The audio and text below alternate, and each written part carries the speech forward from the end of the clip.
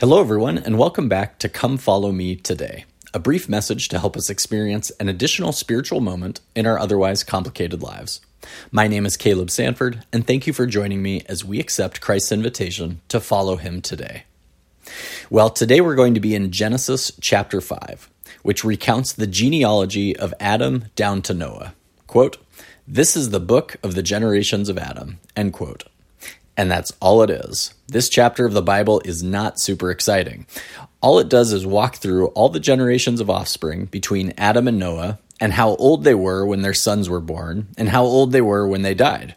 Now, this is somewhat interesting because they all lived for hundreds of years, according to this chapter, and didn't even have their children until they were over 100 years old. If you're interested in going down this rabbit hole of why they seem to live so long, you're welcome to Google, "Why did people in the Old Testament live so long?" But beyond the seemingly incredibly long lifespans that they had, this chapter is pretty dry and doesn't say anything about any of the descendants of Adam except one, Enoch. Quote, "And Enoch walked with God, and he was not, for God took him," end quote. So while there's nothing written in this chapter about anyone for generations except their age and their children, a special effort was made to include that Enoch, quote, "walked with God."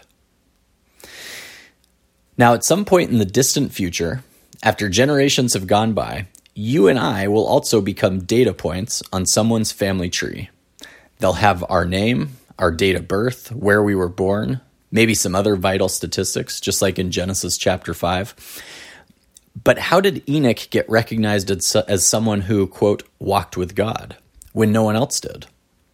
A better question is, what do you and I need to do to be remembered in the future as someone who walked with God? How do we need to live our lives? Who do we need to be serving? What do we need to be teaching our children and others around us through our example, our faith, our testimony of the gospel of Jesus Christ?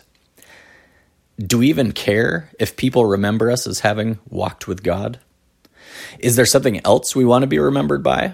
Like what cars we drove, or how big our house was, how influential we were on social media, or how high we climbed the corporate ladder in our careers? In the New Testament, after Jesus was resurrected, he appears to his disciples and has dinner with them. Quote, "So when they had dined, Jesus saith to Simon Peter, 'Simon, son of Jonas, lovest thou me more than these?' End quote. Peter responds to Jesus, 'Of course I love you. You know that.' At which point Jesus responds, quote, 'Feed my sheep.' But then proceeds to ask Peter the same question a second and a third time. Quote, "Peter was grieved because he said unto him the third time, 'Lovest thou me?' End quote. It's almost as if Jesus is questioning Peter's devotion to him, having to ask 3 times whether Peter really does love him. And this hurts Peter because in Peter's mind, he totally loves Jesus. Now, this story is interesting, and maybe you and I can relate to it. Before Jesus appears to Peter and the other disciples here, they had been out fishing. 7 of the apostles in total: Peter, Thomas, Nathanael, James and John, and 2 others. Quote, "Simon Peter saith unto them, I go a-fishing. They say unto him, We also go with thee," end quote. Now, we obviously don't have a daily journal of these guys, but I wonder if after Jesus was crucified, if they just went back to their old lives of being fishermen, almost as if the last 3 years of their lives following Jesus was just a phase that had come to an end, and now they needed to get back to work. So Jesus appears to them, helps them catch a bunch of fish, and then while they're eating, asks Peter, "Lovest thou me more than these?" It's almost like he's saying, "What are you guys doing?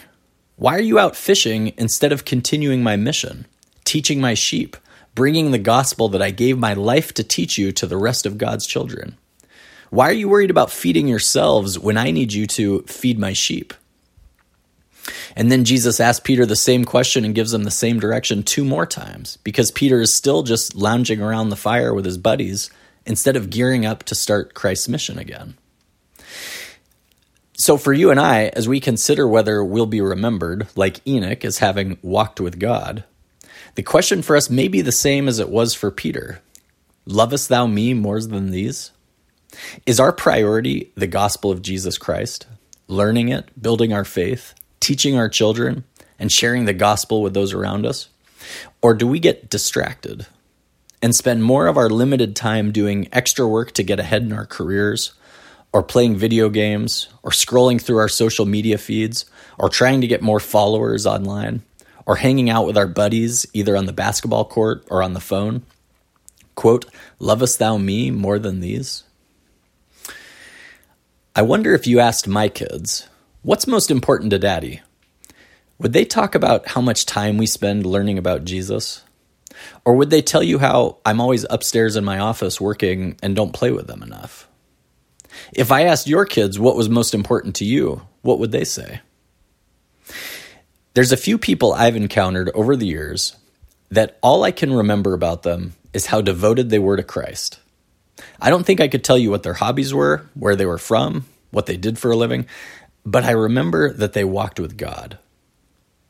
So as we study the genealogy of Adam this week and consider our own lives, what is it that we want to be remembered for?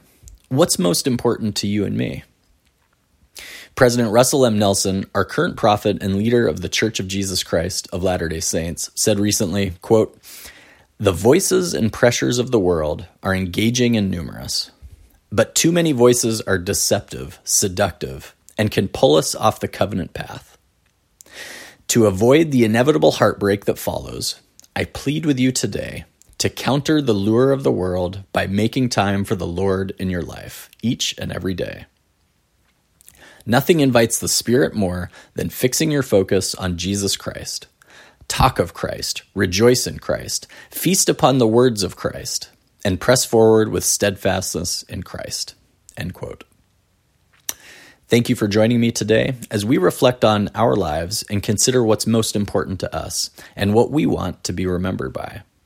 Don't forget to share this episode with someone you think might benefit from the message, and I'll see you next week as we continue to strive to accept our Savior's invitation to come follow me today.